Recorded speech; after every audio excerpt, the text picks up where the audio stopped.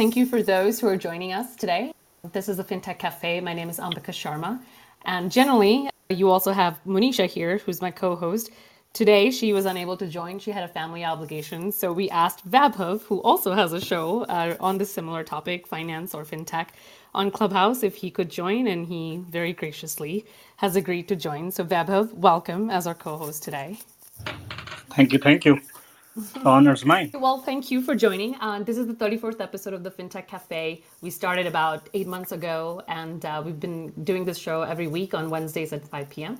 Today, we are hosting the founder and CEO, Stephanie Kirkpatrick. I think how much I've learned about her, I would say she's a human dynamo. So, Stephanie, I'm very excited to have you on the show. I think it's going to be a very inspirational call. Well, I'm thrilled to be here. Thank you for including me. Certainly. So with that, let's kick it off. Vabhav, over to you if you want to give us your intro, and then we'll go to Stephanie. Sure. So I'm chief of staff of a company called Avon.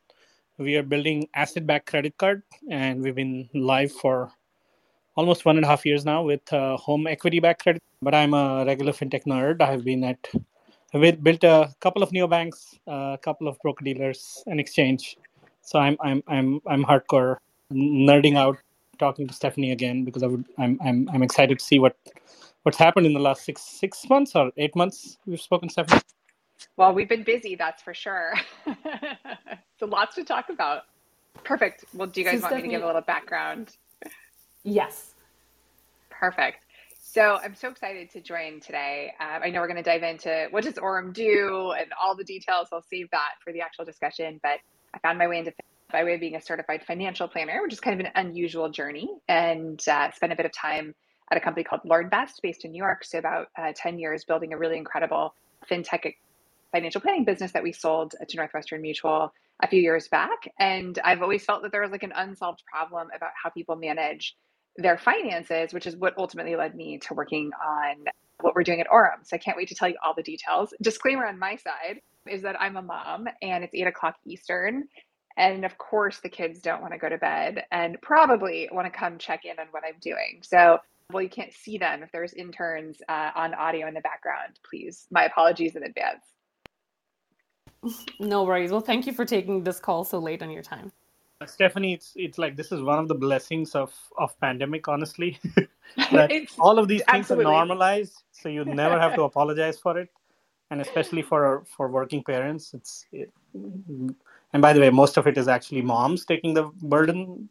So it's awesome, right? Like you can have kids running around, your dog's barking, all of that is fun. And I think it's awesome that the kids get to know like what I actually do for a living. So I think it's been great in all regards. I do agree there's some pretty good outcomes. And setting aside the noise and distraction, it's truly incredible to have been given a chance to build a company. And we'll talk about it today. Aurum is actually fully remote. And about 40% of the company is also parents, many of them with very young kids like me. So it does put you in a place where you feel like you're kind of all in it together, for sure.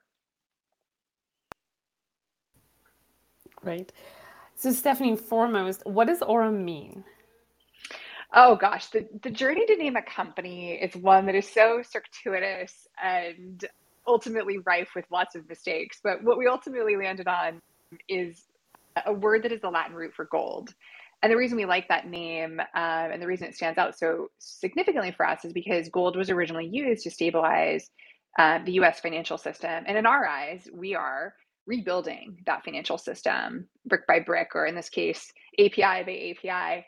And it's just really powerful as we step back and think about what can we unlock in the future of financial services and what can we restabilize by building a better foundation.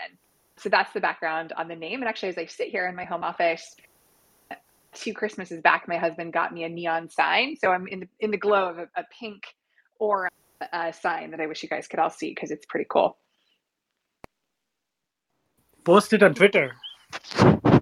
Oh gosh, don't get me started on Twitter, guys. I wish I was young enough, cool enough into fintech to be in the know about Twitter, but I will definitely get a picture out there, I promise. So Stephanie, you are a certified financial planner. You worked at LearnVest, which eventually got sold to Northwestern Mutual, and now you're helping fix the financial infrastructure of the United States, which is an incredible background. So tell us more about your professional journey and how you decided to solve the problem statement of payment rails. What I would say here, and I would say this to anyone who's thinking about solving hard things in their lives, is like what you set out to do and how you do it is always a derivative of caring and being passionate about something. And for me, the passion that I've always carried as a certified financial planner is how do I help other people do more with what they have? And it's really not for me about helping the wealthy get wealthier. It's helping the everyday American, which is what brought me to LearnVest. And for 99% of America, we're trying to solve for very hard things. Should I pay off credit cards faster, or should I work on a medical bill or my student loans? And it really boils down to being able to have very great sort of mathematical guidance on how to make those decisions, a really good financial planning system. So for a number of years, that was my focus. And when I was working on that problem, and we were building intellectual property and patented software, I had the opportunity to build much of the software that we ended up patenting. What we saw is that it became so powerful to give people advice. And the missing link wasn't knowing what to do, it was actually getting it done. And when Northwestern Mutual bought LearnVest, we went from being a small startup, growing rapidly, serving hundreds of thousands of customers, to being in the thick of a business that was serving 6.5 million customers. So I got a chance to see an even bigger cross section of the American wallet, and realizing that at all income levels, in nearly all financial backgrounds, the number one problem to be solved, the job to be done, is execution. And so what led me to building a company that's now focused on payment rails and payment infrastructure is really truly the curiosity of saying, why does it take 5 days to move my own money from my checking to my high yield savings? It's crazy. Americans leave about $2 trillion just sitting idle in a checking account, not earning anything. And it's just crazy to think about the last innovation having been the ATM, where I could go get my own money at night or on the weekends, but in limited dollars when the bank was closed. And so those are things that have just really sat with me as I've watched the American wallet for, decades as a financial planner. And I think if I can spend the next decade of my life being curious about how the infrastructure works, I think we can solve some really foundational problems that ultimately have massive economic impact, well beyond what it is we'll do in terms of value creation, for our board and our investors. And ultimately that we can change the landscape of financial service permanently and put us on a path where everything in financial services is as instant as the rest of our on-demand economy. So it's no small task, certainly. It's going to be a 10-year journey for sure. We're only a couple of years into that journey, but we've made incredible headway, and I'm excited to tell you more about some of the use cases and some of the specifics as we dive into the conversation. So I was wondering, before we jump into sort of how are you solving it, can you give people a little bit of primer on what is the payment infrastructure and what are the challenges and where those challenges are coming from, and also sort of some use cases or the issues which the payment infrastructure as it exists today causes people? Yes. So this is where my head kind of explodes, because as humans, we either accept things the way they are, or we don't accept them. And in so many cases, it's been the end customer that's pushed for change. And in this case, funny enough, the system that we rely on to move money was built about 50 years ago. It's called the Automated Clearinghouse, or ACH. And it's currently running about $72 trillion of payments traffic. So not a small amount of money. And it was built in an era when the problem to be solved was totally different. At that time, the way that the systems were built, the information and the actual flow of money were on two different, let's say, tracks, right, of time. And so still today in 2022, when an ACH happens, which is how you pay your mortgage, it's how you pay your car insurance, your life insurance, it's how you transfer money into Venmo to then transfer it out of Venmo. Literally almost everything you do except for shopping with a credit card, even paying back what you owe on the credit card, it's all done via ACH. And so today in 2022, it still takes a minimum of 3 days for the information or the data about the availability of funds to come into the financial institution. So the transaction happens, and then 3 days later, the data arrives that says that there was enough money available for settlement, and then the transaction settles. And if you do that at night or on the weekends, you add anywhere between 2 and 3 extra days, because the system runs on banking hours. It's 9 to 5 Eastern. So if you are on the West Coast, you miss the cutoff to do a transaction, it just cascades. And so while this was built and very innovative 50 years ago, it's been largely untouched. And as I said, actually, the most innovative thing in the last 50 years has been access to my own money through an ATM. And other than that, we've accepted that banks are closed at night and on the weekends. We've accepted that it's okay if I have money in my checking and I want to get it to my brokerage account. Let's say I have, an investment account with Fidelity, and for some reason, and today there's an opportunity, I want to buy a particular equity or stock mutual fund. I can't get my money in today. I literally can't take advantage of highs and lows in the market. I can't take advantage of pricing opportunities. If my money's in Fidelity and I have an emergency on Sunday, I also can't get it back on Sunday. So it's created this vicious cycle of sort of lack of liquidity. And what that ultimately means is that there's both massive missed opportunities. There's, in parallel, a ton of stagnation in executing what would otherwise be very simple financial decisions because people just decide not to do it because it's hard and slow. And then last and very importantly, it leads to trillions of dollars of fees that add up in consumer accounts. And while we are seeing some of the bigger banks either lower their overdraft fees or reduce them entirely, that has been decades of profit for financial services and for banks in particular, that the profit is a derivative of a flaw in the system that the banks have never wanted to correct.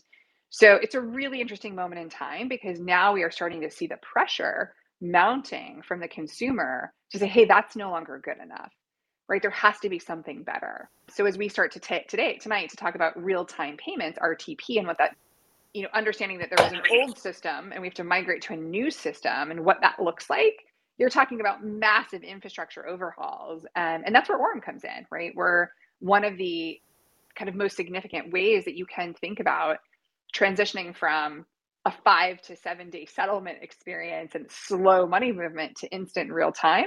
And that's where the consumer expectation is. One clarification there.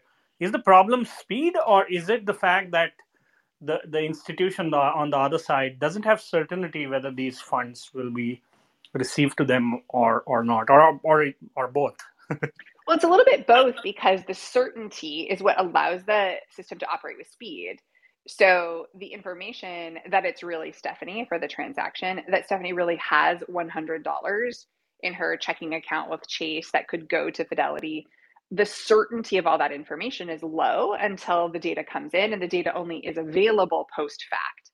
Whereas with credit cards, when I swipe my credit card, the data about if it's me and if I have money available, if I'm over or under my limit, is instantaneous. So that SLA for risk management is real time in credit, but it's not real time on ACH. So for 70 some trillion dollars of money movement, the system doesn't have certainty in it.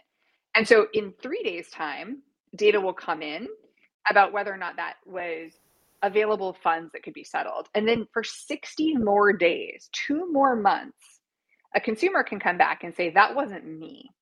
And the bank has an obligation legally to reverse the entire transaction and likely lose what was otherwise funds that they thought were valid.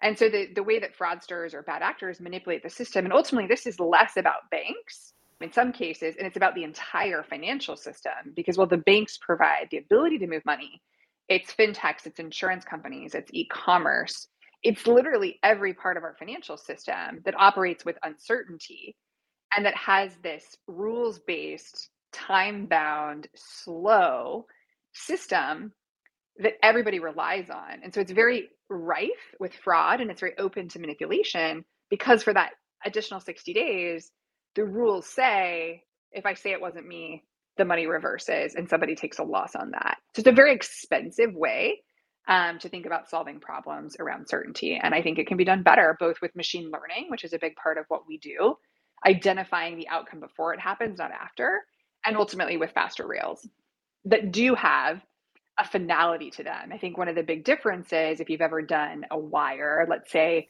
you've moved money to buy a house or something like that, usually a wire is required.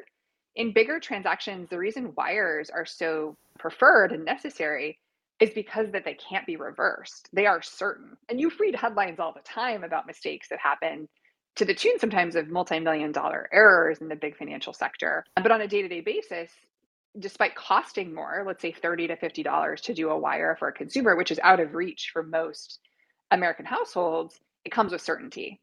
So you either have the like basically free, super cheap, very slow way with no certainty, or you have the faster, very high cost version with wires and nothing in the middle until real-time payments came along. And so as we push on adoption for real-time payments, we're able to see just groundswell of change in the way financial services is interacting with money movement.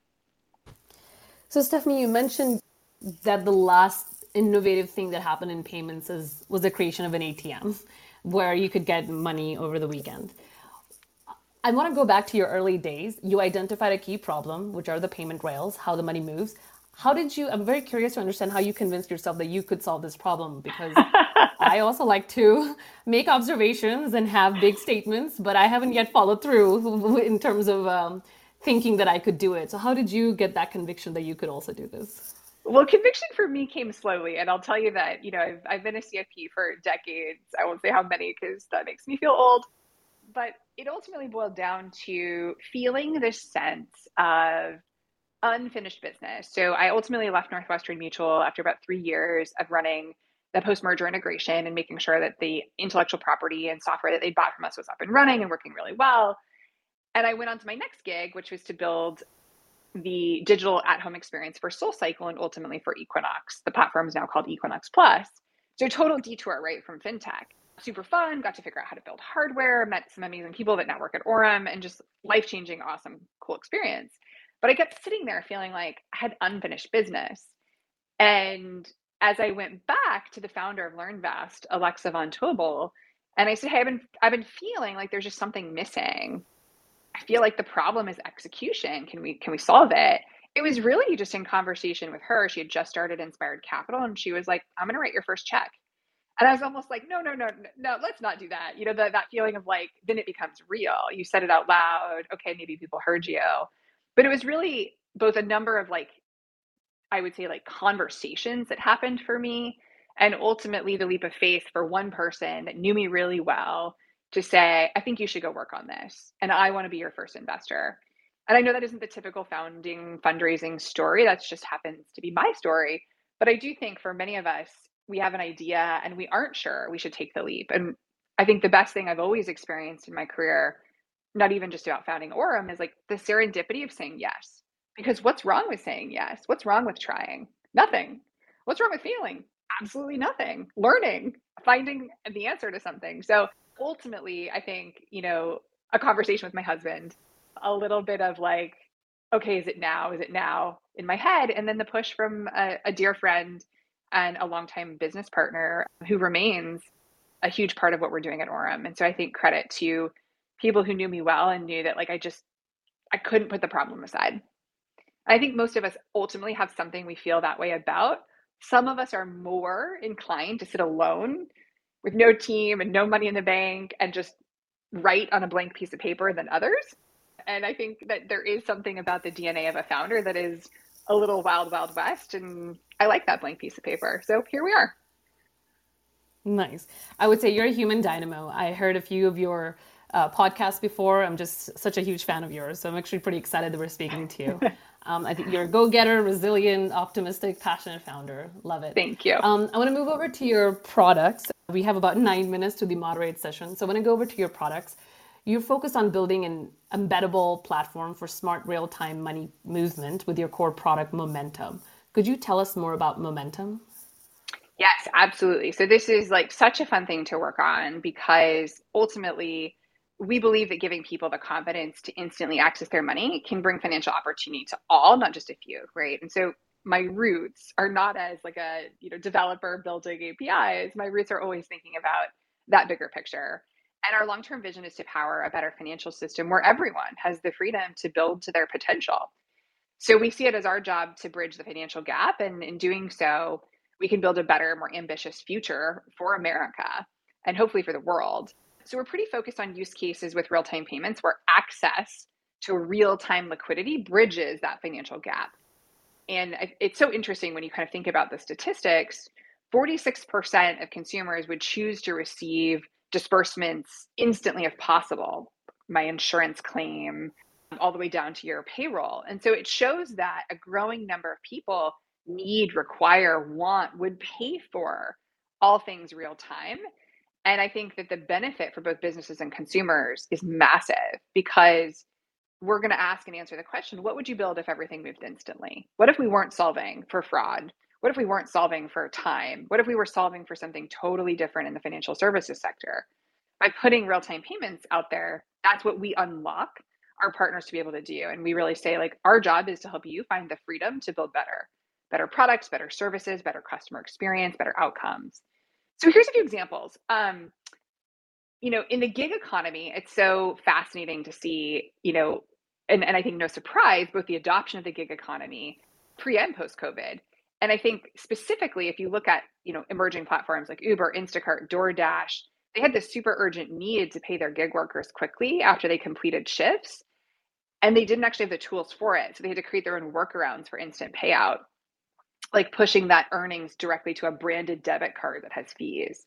But with the advent of real-time payment rails and with infrastructure and APIs like Orum's, 75% plus of the deposit accounts out there in the US already cover or can receive a real-time payment. So Orum is in a really great place to provide a super simple alternative that's very easily embeddable to platforms that already exist. And faster equals peace of mind. It's essential for our gig economy and for instant payouts to become the norm. And 95% of workers are saying, hey, if I get paid instantly, I have way greater financial peace of mind. And for me, that's something I think about every day. So that's one really interesting area. Another area that we love is brokerage. And here's the funny thing about brokerage, right? It's an investment. Your money's going to go into the market. It's going to go up and down. We hope it goes up more than it goes down. And it's a long-term play. It's where wealth gets created in the American wallet. And we've done such a great job of tearing down the barriers to entry, like fractional share purchasing and all these incredible platforms from Public to Robinhood and everything in between, including, the incumbents like Fidelity, really doing transformational things. But the main thing that always drives human behavior is trust. And when people trust that they can get their money out at night, on the weekends, and on a holiday in under 15 seconds, their likelihood to put money in goes up by like 10x. And so we find ourselves doing a ton of work in the brokerage space because, and ultimately in crypto, it's a very similar thesis, because right now, crypto being more of an investment than a payment tool, the idea that I can get it back quickly is so powerful for consumers. And so it's just finding those reasons, those use cases to say instant in is important, but instant out is just as important. And instant out is actually, in many cases, more important than anything else you could possibly do. Same thing with insurance. By the very nature of what insurance is, claims themselves, they arise around unexpected incidents. Like, I didn't plan to have a car accident or a fire or a flood or unemployment or a healthcare issue. So when I need that money, I need it now. We had some friends in our lives have a massive fire, devastating fire in their home. They live 3 houses down. And they waited weeks for checks and different reimbursements. And meanwhile, they have to spend money to start to repair. So in all these cases where you're stressfully waiting for an ACH or worse, literally a check that's going to take weeks, we can actually just clear these transactions instantly. So the way we think about it, like I said, is always going to come back to building better outcomes, building something better for that end customer, and very much around trust, financial security, and stability. So one area I wanted to sort of understand more is who are your customers, and then sort of, I think you mentioned gig economy and insurance. Is that the core market, and sort of how are you reaching out to them? This is sort of like a B2B sales world. So do you have a sales team? How are you acquiring customers? What does the sales process look like? Well, for a long time, podcasts like this were the sales channel, and still actually conversations like this, I think, bring awareness to the world that we exist. We're, obviously a quietly, growing little company with not a lot of marketing resources. So we love opportunities like this. So thank you both. We do have a sales team. We have a revenue leader. Our chief revenue officer joined us from Marqeta. He was there pre and post IPO. We've got a number of folks from Square, from Stripe, you name it. So we're a big payments team internally. And I'd say more so than me, the team obviously carries an incredible amount of B2B platform sales. And I think what's different is, this isn't like selling a SaaS product, right? This is payments infrastructure. So while it's easy to turn on, relatively straightforward to integrate to, there's a lot of consultative selling to make sure that our partners are building better, that they do feel the immediate benefit of how our faster rails, our risk intelligence can all come together to produce the outcome that they're looking for. So that's how we do it. In terms of who we're working with, I'm going to highlight a customer that we're really super excited about. And this does fall in the gig economy. And I would say, while I've highlighted gig economy, insurance, and brokerage, that is by no means all we do. We cover all sectors in financial services, but I would say those are three very sort of hot areas for us right now. And Creatively is a platform that helps creatives like designers, freelancers, videographers, photographers get paired with big brands for essentially project-based and sometimes full-time work. And what we were able to do with Creatively is take their platform that's essentially sort of a jobs marketplace, like a LinkedIn for creatives, and actually create an income opportunity for the creatives. And of all the people out there who have delays in their wages, many of us wait 2 weeks to get paid. People who work on a 1099 basis often wait 30 to 45 days and beyond because they're paid on net terms with the brand or the company that they're working for. So we were able to bridge that gap on the net 45 and the net 30. We provide some liquidity and do some really thoughtful risk underwriting, and we leverage real-time payment rails. So when a creative is due to get paid from a big brand that they've been working for, they don't have to wait a month and a half or 6 weeks. They can get it instantly. And so just to transform the way that this part of the economy operates is so powerful. And working with Creatively has been so fun because we can all put ourselves in the shoes of the people on the other side of the transaction. We know exactly what it feels like and how important it is. And I think when we're working with our partners, as I said, it's very much about being in it with them and being able to consult through the process of what they're building. This enabled Creatively to launch a new product called Creatively Pay that ultimately will create revenue and generate new lines of business for the company. So it's not just the payments piece, and it's not just the experience for the end customer, though we obviously care a lot about that. It's also very much figuring out for our partners how they can benefit from, whether it's through growth and more optimized cost of acquisition, or through lines of revenue and net new products they can build from the new infrastructure that they're integrating to with us. Stephanie, we are over time for the moderated session, but one last question that I want to ask is, we can't have a conversation on payments and not talk about, the Federal Reserve. And Federal Reserve controls the supply of money in an economy. They influence the payment rails. And I wanted to understand, what are your views on central banks issuing digital currencies and the respective impact on the payments infrastructure as a result?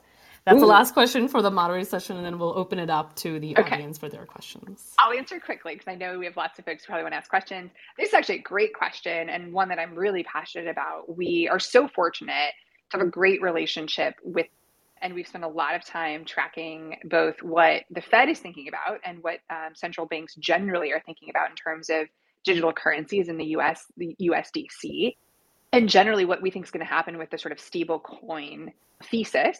And ultimately, we remain agnostic to what is the sort of penultimate answer to best way to move money, whether it's wire, ACH, same day ACH, RTP, what the Fed's creating, which is called FedNow, and or in this case, stablecoin or crypto, and probably the 10 other things that are going to get created in our lifetime.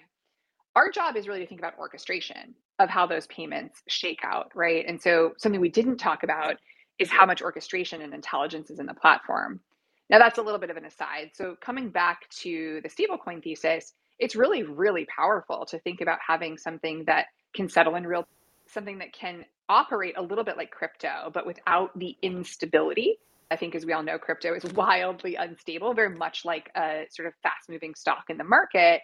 And so while it may in some cases be used as a form of payment, it's ultimately pretty risky still and very unregulated. Whereas stablecoin is pegged to the dollar or internationally pegged to a fiat currency or a local currency. So what it does is it actually opens up to cross-border in a totally different way than has been done previously. And it's something that ultimately, as we think central banks in general continue to kind of pursue, and as we see Paxos and Circle and Coinbase all thinking about stablecoin as well, we believe that there will absolutely be a point at which, and probably relatively soon, that's one of the 7 to 15 different ways of moving money in real time.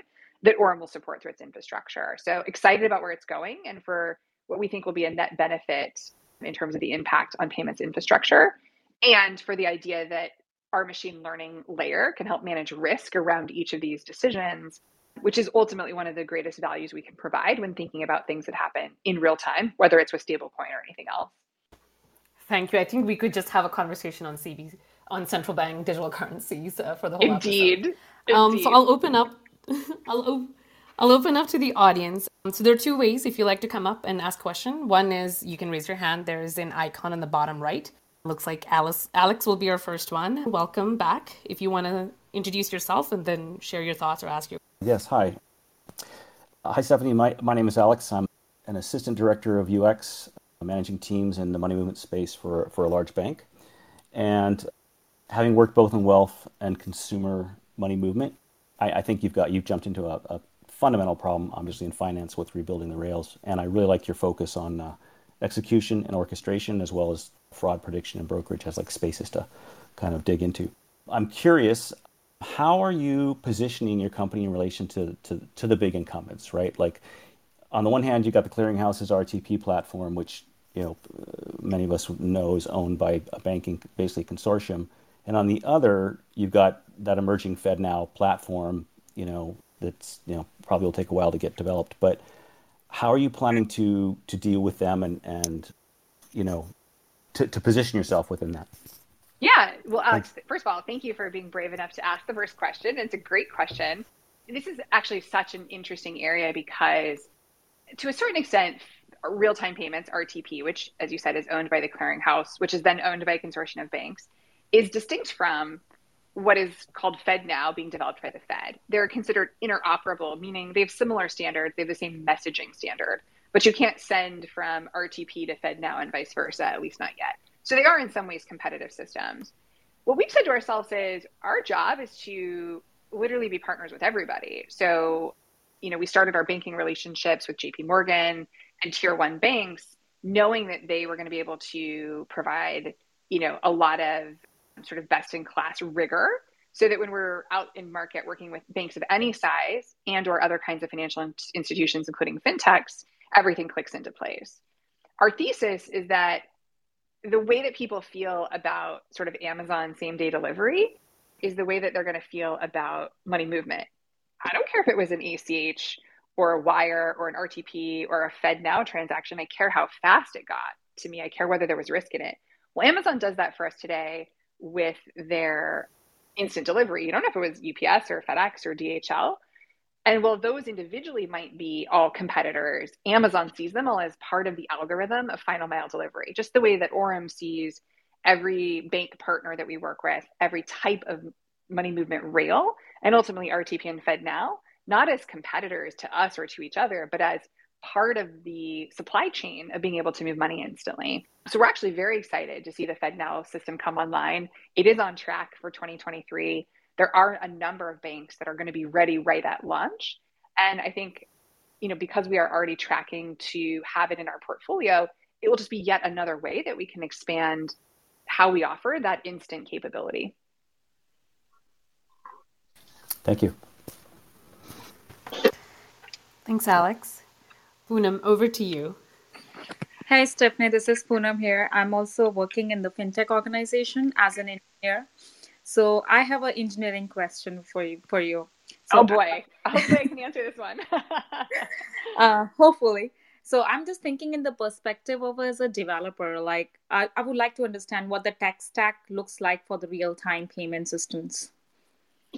So you're probably getting over my head just immediately by saying, you want an engineering answer. But I will tell you this. First of all, we have a world-class team. I could not be more proud of and frankly luckier to work with some incredible engineering talent. So that I think is just first and foremost, like as a non-technical founder, to all those listening who heard me talk about this sort of brave leap of faith, one of the most brave parts is figuring out who you're going to build it with that can actually build it. And so we've thought from the very beginning about our tech stack as something that needs to be modern and contemporary. So wherever we can be using the most bleeding edge technologies, we absolutely are. But we couple that with a really specific framework for information security and data privacy and data security. So we kind of have to walk both ends of the spectrum in terms of being like a very fast moving, bleeding edge, and thinking specifically about a lot of infrastructure around machine learning. A lot of our tech stack revolves around how we instantly make our decisions about whether or not there's risk in the transaction, how fast it should go, what rail it should go on, which bank it should process through. So there's an incredible machine learning and data science organization as well. And the way that we think about that tech is to say, build as quickly as possible, build only what's absolutely necessary to get to the next leg of unlocking value for the customer in the ecosystem. Be super mindful of the technical debt you're taking on and try to manage it before it gets out in front of you, because just as any other company grows, we have to think about those things too. And, we have a policy here, or sort of a policy is the wrong word, maybe like culture around the best ideas come from everywhere. We very much value diversity of thought, and we only get that from diversity of people. So our engineers of all levels have an opportunity to weigh in on what we're building, how we're going to build it, and have a chance to be a part of the decision making alongside the technical leadership. So while I know that's not an incredibly specific answer to your question, our documentation is world-class. We've strived to look like, from our very early days, the best in breed. And I would say Stripe is one of those best in breed companies that we look at and say, how can we make sure that our tech stack and ultimately our documentation are things that get engineers excited about the build? Because a business person could decide they want this solution, and the engineers are rolling their eyes saying this looks miserable to build. And we knew that was not going to work, even in a very successful B2B sales model. So there's a very big sort of developer aspect and developer community focus at Aurum in terms of how we think what I'm going to call the end user from a build perspective.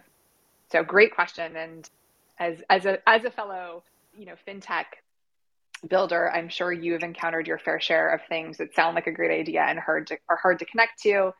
And certainly you've seen your fair share of things that are super simple and streamlined. And we've really endeavored to fall in service of being simple, straightforward, and kind of what I'm going to call a fun build for the engineering teams that we're working with.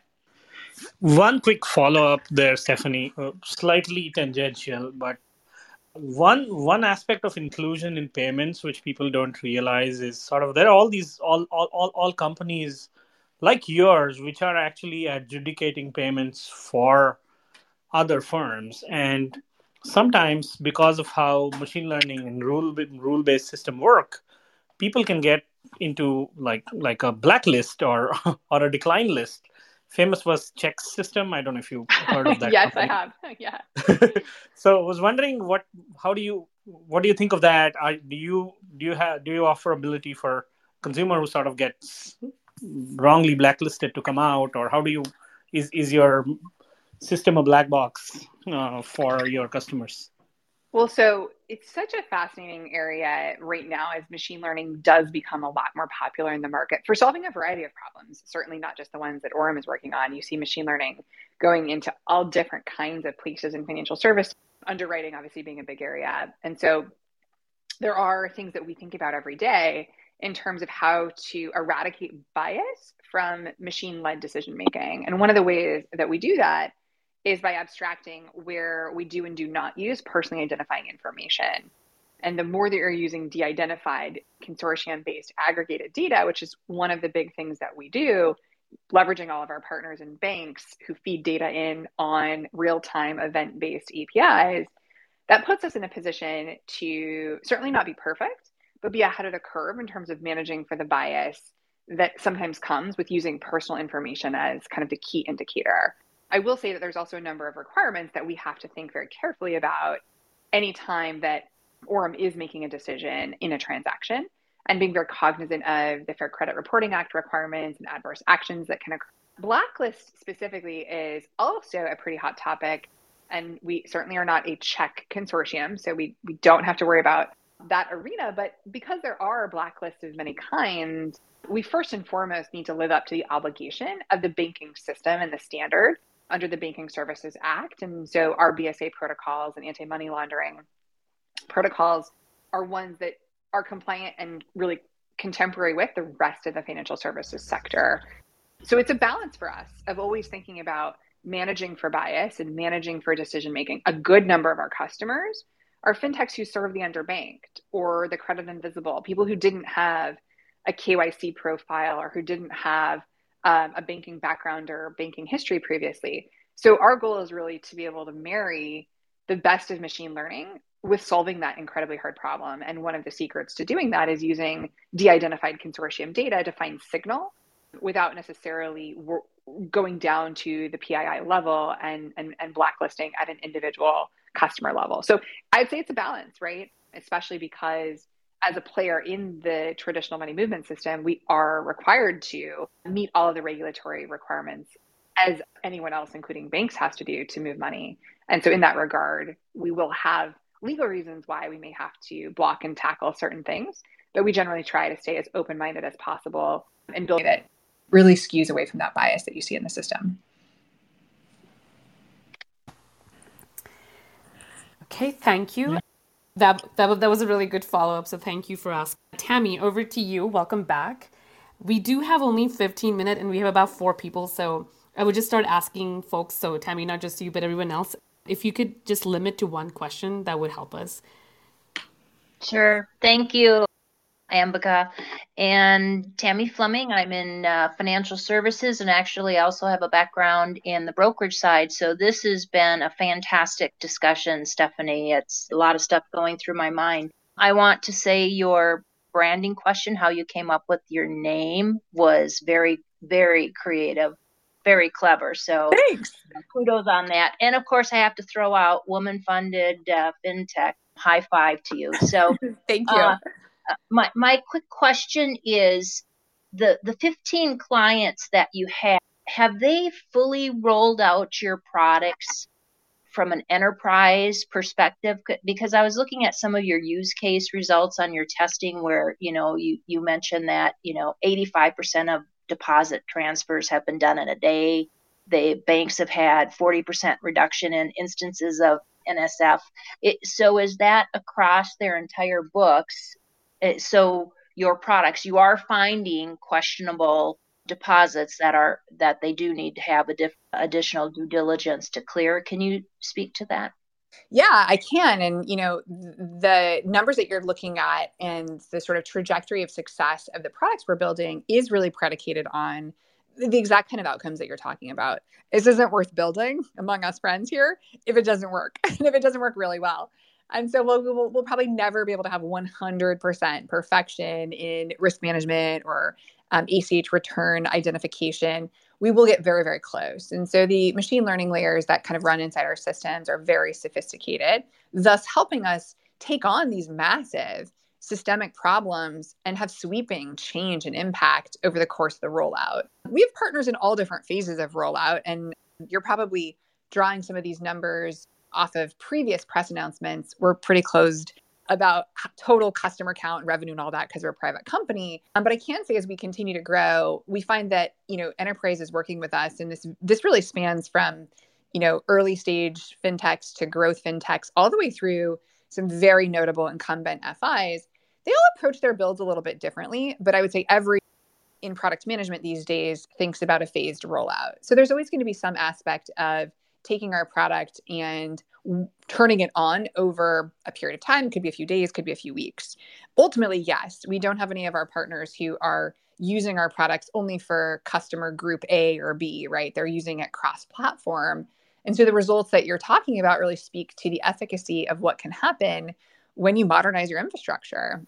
And while it's still very early days for us, and the sales and revenue team, it probably doesn't have enough hours in the day to cover all the ground and the number of customers that have built up wanting to chat with us, I think the early traction that we've seen and the results we're seeing just push us to frankly make the results bigger, better, and more consequential even than they have been in the very beginning. So I would say that it's a very motivating aspect of saying, how can we do better? How can we get 1% better results in every tweak or iteration we make to the product and in every customer build that we help collaborate on? Because each and every customer that integrates with us definitely helps identify more and more best practices and utilization or use cases that can be applicable to the tech we're building. Awesome. Thank you. Thank you, Tammy. And over to you, Heather, if you want to introduce yourself and share your thoughts.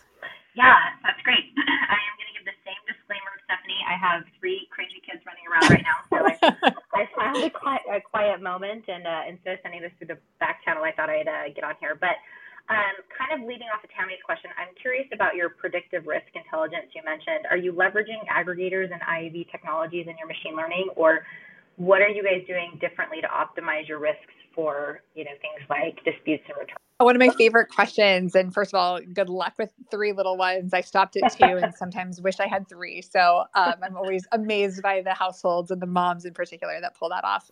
The way that we thought about data actually is I think a little bit different than many companies. And we always have had the thesis that everybody shares a common enemy, which is bad actors manipulate the system.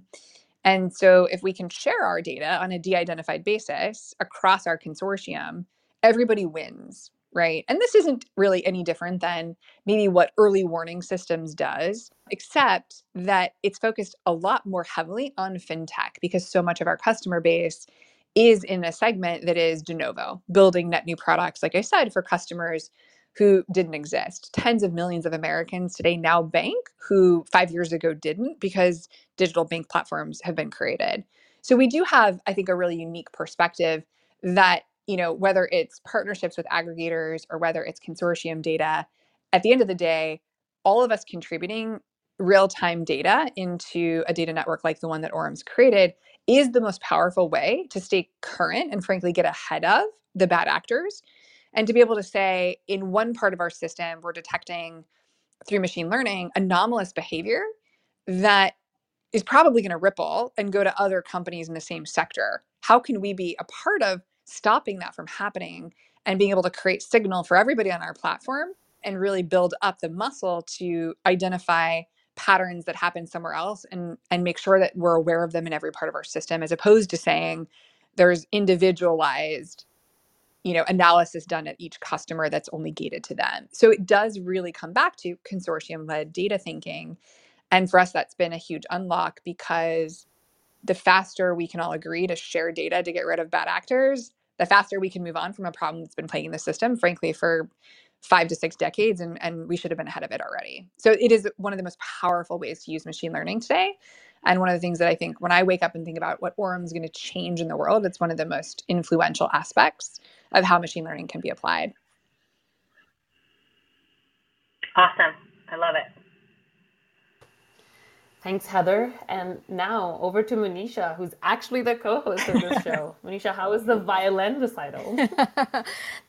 Very well. There were no issues. And sorry to have missed out, Stephanie. I'm usually on the other half of the I know, minutes, it's okay. I missed you, but next time. Yes, of course. Thank you. I was super excited about the show. We'll definitely be listening to the replay. I'm curious about the funding side. I did read that you, I think the funding round in June, allocated over 10% to underrepresented founders. Very curious about how you managed to stay true to that purpose, and also, can you afford to be selective, right? I'm sure that's not an easy decision, so would love to hear your thoughts on that. Well, first of all, I'm so glad you asked this question. A lot of people want to know, how did we raise money? And well, I'm always happy to talk about that too. I think there's a really powerful piece here, which is saying, I'm going to take a big swing and build a company. When I build that company, I want it to reflect my values, and I value diversity, and I want to be part of fixing broken rungs. I want to be part of fixing endemic problems and, closing wage gaps, both for women specifically, and also just generally for underrepresented talent that could be working in tech. So when I first started, and you'll hear this when you hear the replay, thinking about the funding journey, it was with a woman. And so the first check into Orum is from Inspired Capital, Alexa Von Tobel and Penny Pritzker, who was the former Secretary of Commerce under the Obama administration. So 2 very powerful women were the first checks in. And we said, we're going to commit to always having a board that is 50% female. So that was really important. We're going to commit to really looking for diversity at all levels. And if we build a cap table that's diverse, we'll build a boardroom that's diverse. If we build a boardroom that's diverse, we'll build a leadership team that's diverse. If we build a leadership team that's diverse, the company will build itself to be diverse. And those things have come true. I would say that it is on every founder, male or female, diverse or not, underrepresented or not, to really think about being a door opener. We create jobs in America. That's part of the beauty of technology, is being able, and at Orem doing it remotely, being able to hire hundreds of people and put them in positions of success. And so I made it my personal mission, and I will continue to do this to make sure that closing the wealth gap isn't just paying tier one salaries at Orem. It's also about finding underrepresented investors. And there's a fund in particular that I often talk about, NA3 Futures Fund, which is primarily limited partners or LPs who are women of Southeast Asian descent. And this has been so powerful because it's changed my network entirely by having these investors in the room, right?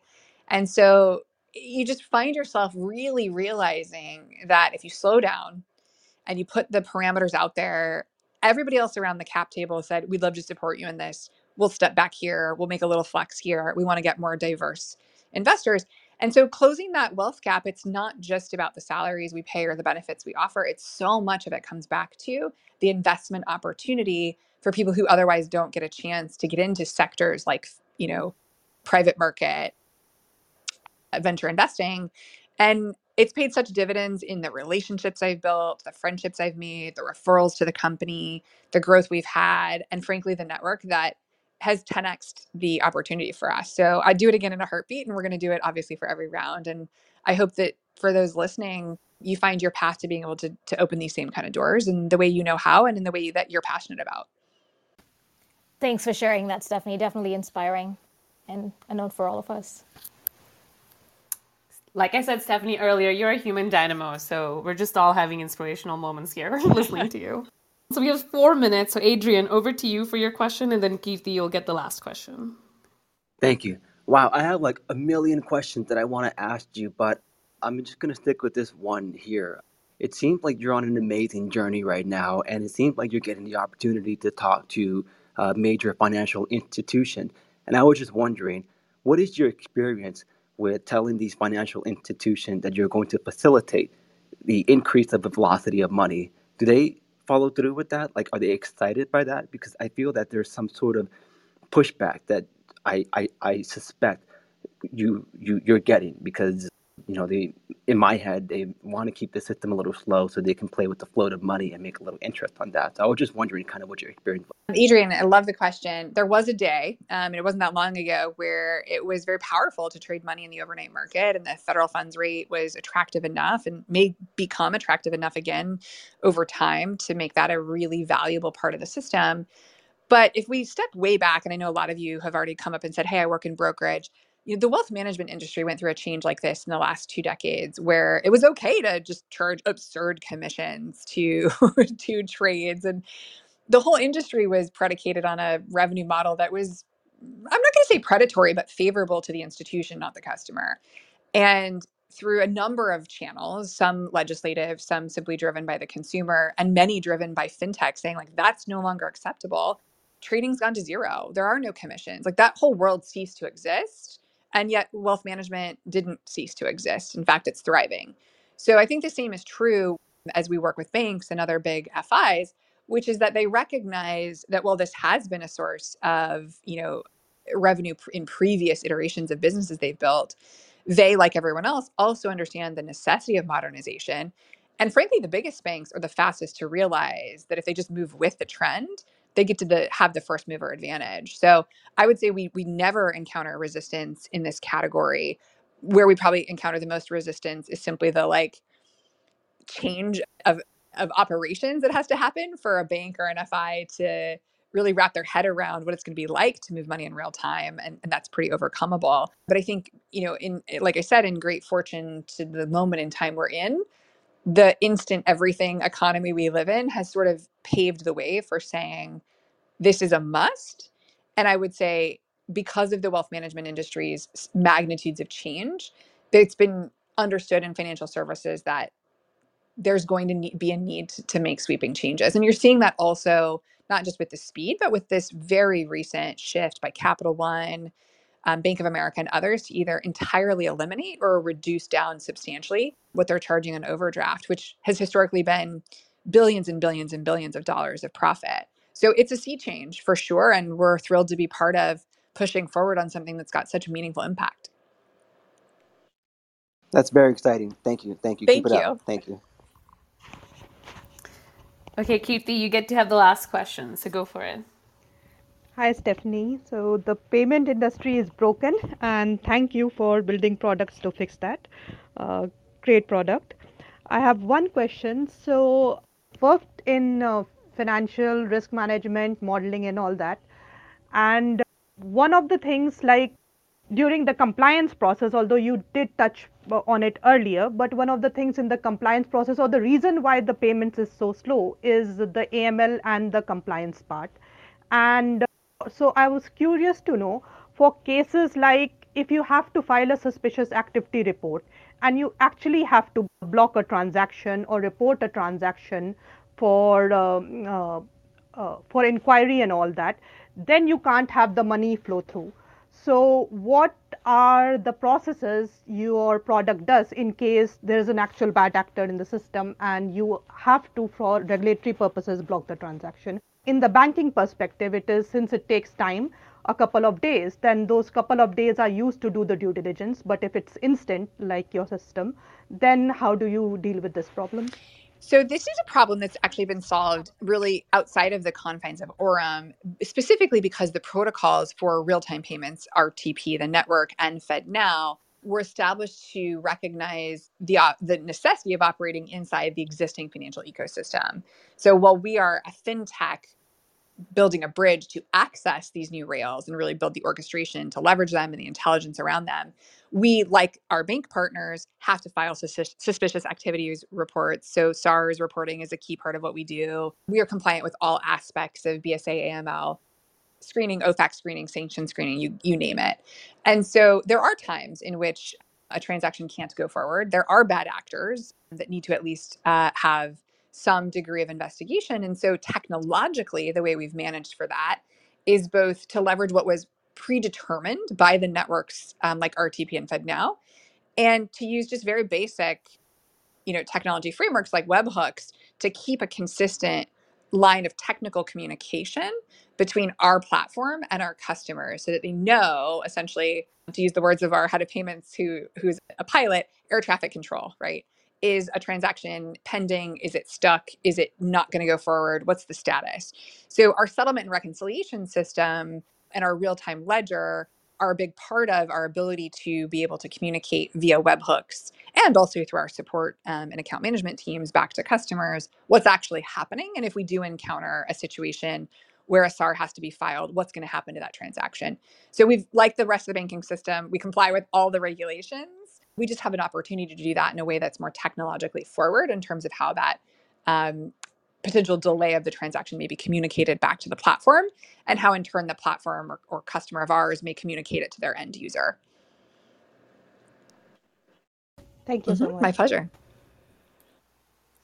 Great. Well, that was it, Stephanie. That's a wrap. Any parting words for you? I think I can safely say on behalf of everyone here that we're just so impressed by what you're doing, and we wish you lots of luck. I'm personally calling you a human dynamo, and I look up to you. So I hope you're very, very successful in your endeavor. Thank you, guys. I feel so lucky to be here and to be the voice of Aurum. It's 75 awesome people that show up every day and make the dynamo come to life. It's really not me, it's them. And I'm so thankful for the chance to get to tell a bit of our story. It was a great conversation and really fantastic audience questions. Thanks a lot, Stephanie. I wanted to ask more roadmap, but next time. Next time. There's always a next time. Well, actually, that should be the last one.